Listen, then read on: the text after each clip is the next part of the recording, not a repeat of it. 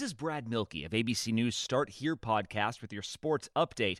Down one star, the Golden State Warriors keep winning thanks to the rejuvenation of another. We'll explain coming up. Progressive presents The Sounds of the Old World. The year is 2019 and someone is waiting for the previews to start in a movie theater. Hey, you want anything? Popcorn? Soda?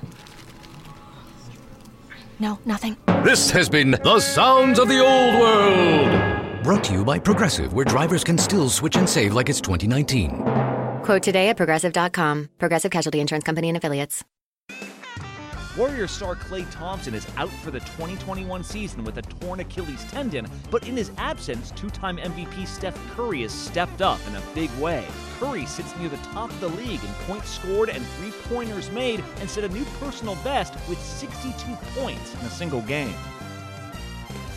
This ABC Sports Update was brought to you by Progressive, making it easy to bundle your home and car insurance. HD Smartcast. You are listening to a Live Mint production brought to you by HD Smartcast. Good morning, I'm Shalini Umachandran, and this is Mint Light Morning Shot, a quick update on the news you need to know before you start your day. So grab a cup of coffee and let's get started.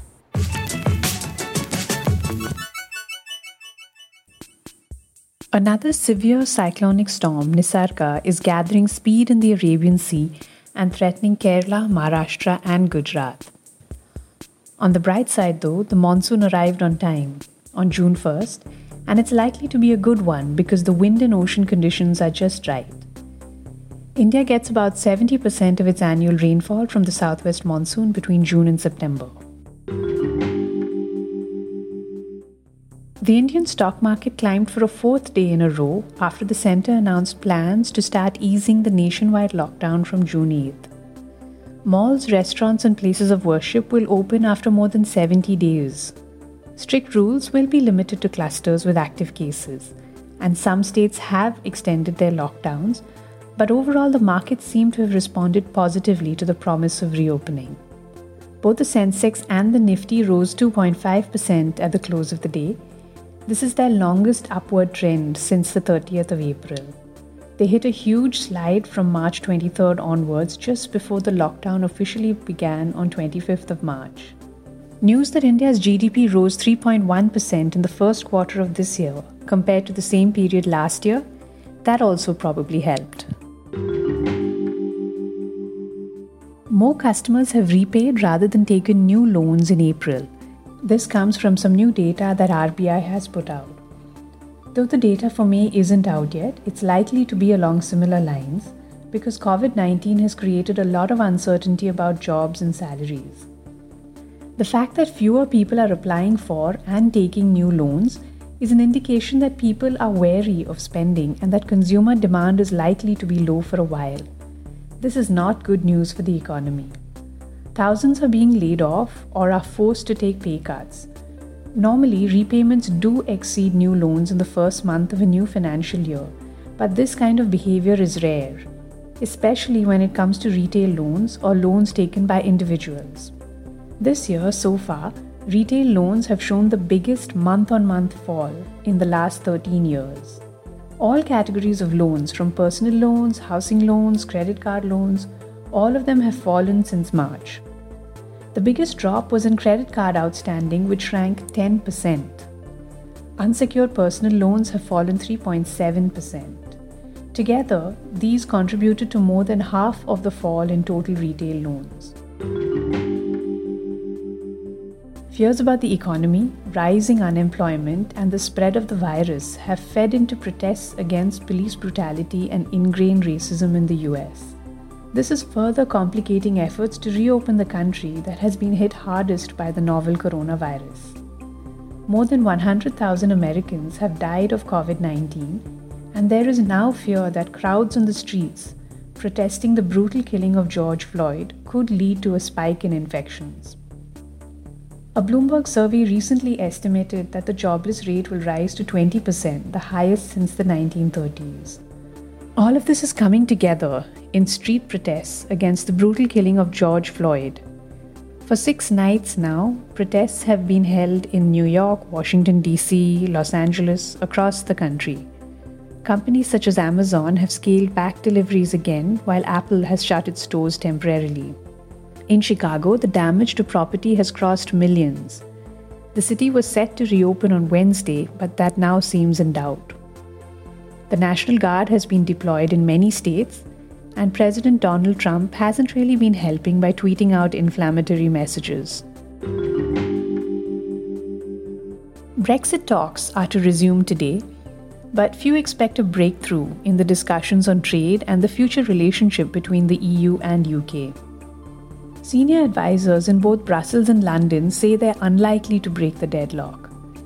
This means UK Prime Minister Boris Johnson and the EU Commission President Ursula von der Leyen will have to meet in the middle of June.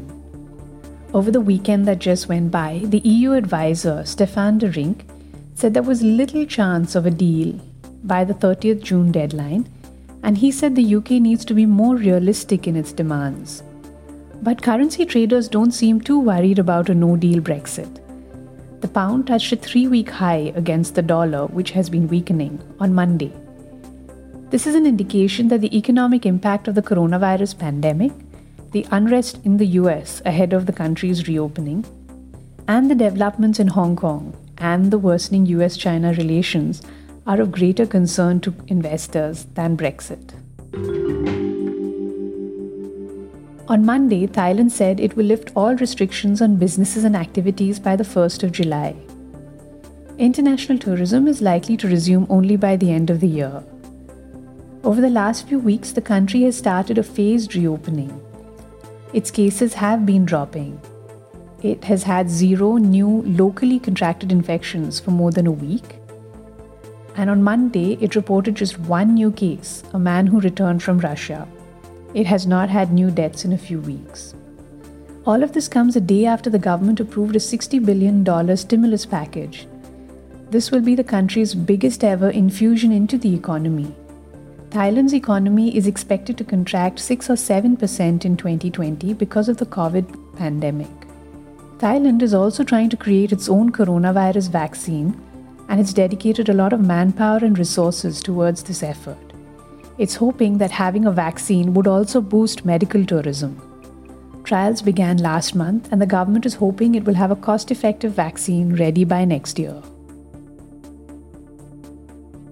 You are listening to Mint Light Morning Shot with Shalini Umachandran. You can reach out to me on Twitter at ShaliniMB or on Facebook and Instagram at HT Smartcast. To listen to more such podcasts, do log on to htsmartcast.com.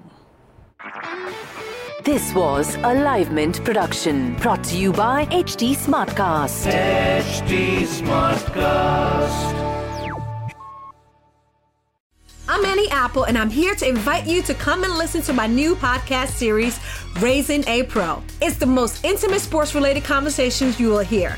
Each week, we explore the journeys of some of your favorite NFL players through the eyes of those that know them best. From Joe Burrow, DeAndre Hopkins, Myles Garrett, Ezekiel Elliott, Nick and Joey Bosa, just to name a few. With exclusive insights and information, we leave no stone unturned. Subscribe now to Raising a Pro on your favorite podcast app.